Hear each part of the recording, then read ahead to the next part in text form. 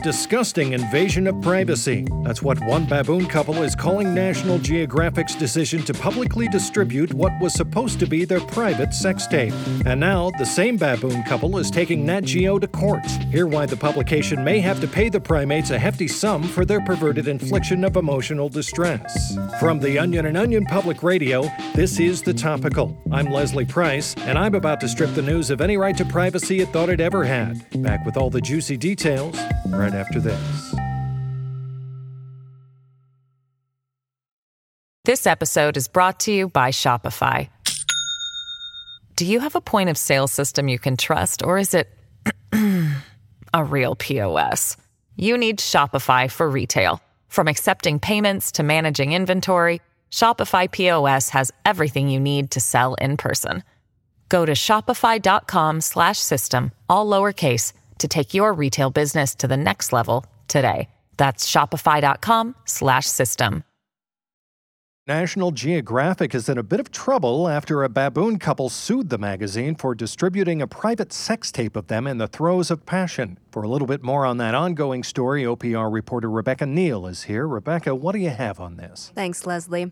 A lawyer for the primates said that by publishing the video on National Geographic's website, the publisher violated the baboons' privacy and caused irreparable harm. The video shows the two baboons walking to the tall savanna grasslands and engaging in a sexual act for 27 minutes in between moments of eating insects off each other and screeching at a nearby impala. Their lawyer said her clients are now struggling to cope with having their privacy so ruthlessly violated.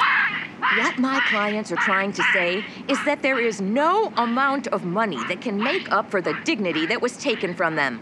Imagine having your red ass put on video for the whole world to see, then having to explain that to your own 23 offspring. I can only imagine. Look, I know I'm supposed to be impartial here, but it's sickening what National Geographic did. A lot of people feel that way, but National Geographic is standing firm, saying they did nothing wrong because the animals were fornicating in a public habitat. So anyone who just so happens to be boinking their lover on public land is fair game for National Geographic's roster of pervert videographers? Is that what we're all up against now? It seems like that might be the case. But even if the company does take the video off their website, the tape has already been downloaded 17 million times and is one of Pornhub's most highly rated amateur video entries of the month. Well, if that baboon couple are out there listening right now, I just have to say that I feel just awful over what happened to you two, and that I hope it's okay that I started watching the tape this morning. I only have 4 minutes left, but so far I think it's beautiful, loving, and you know what? I'm just going to play the rest of it right now. I have it right up in front of me here. We'll be back right after this. Oh, so giving. I'm just gonna go. Yeah, sure.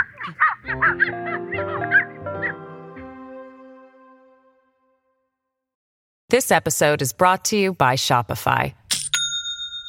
Do you have a point of sale system you can trust, or is it a real POS? You need Shopify for retail. From accepting payments to managing inventory, Shopify POS has everything you need to sell in person.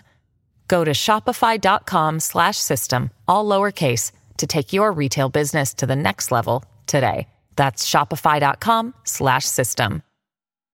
After watching that video for a third consecutive time, it's clear that you can't really understand how callous and cruel Nat Geo's decision is until you've seen it for yourself. So we posted the entire thing in full on our website so you can watch the whole sex tape for yourself and see just how ashamed National Geographic should be of its choices. Just disgraceful.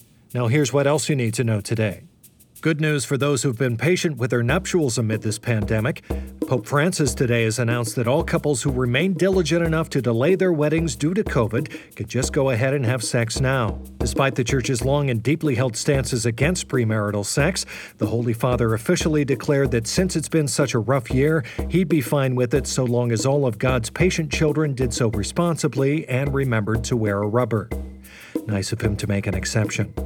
And California today is making some exceptions of their own, as a new state law passed today has reclassified outdoor dining as any restaurant building that is technically located outside. So long as the eating establishment operates out of a fixed structure that is surrounded by open air, diners will be permitted to eat inside the restaurant free of masks or capacity limits.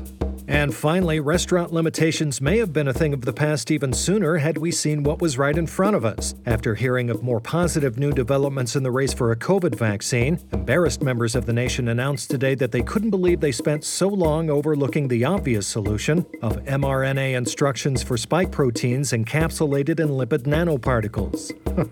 Oh man, it really is so obvious in retrospect. The simplest solution usually is the right one after all. Let that be a lesson not to go and overthink things.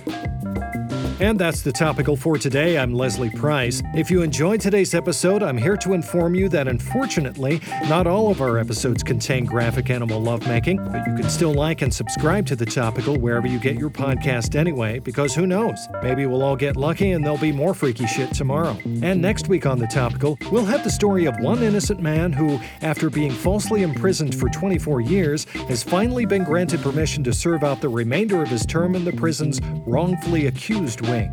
Glad to hear he's finally getting his life back. All that and more next week on The Topical.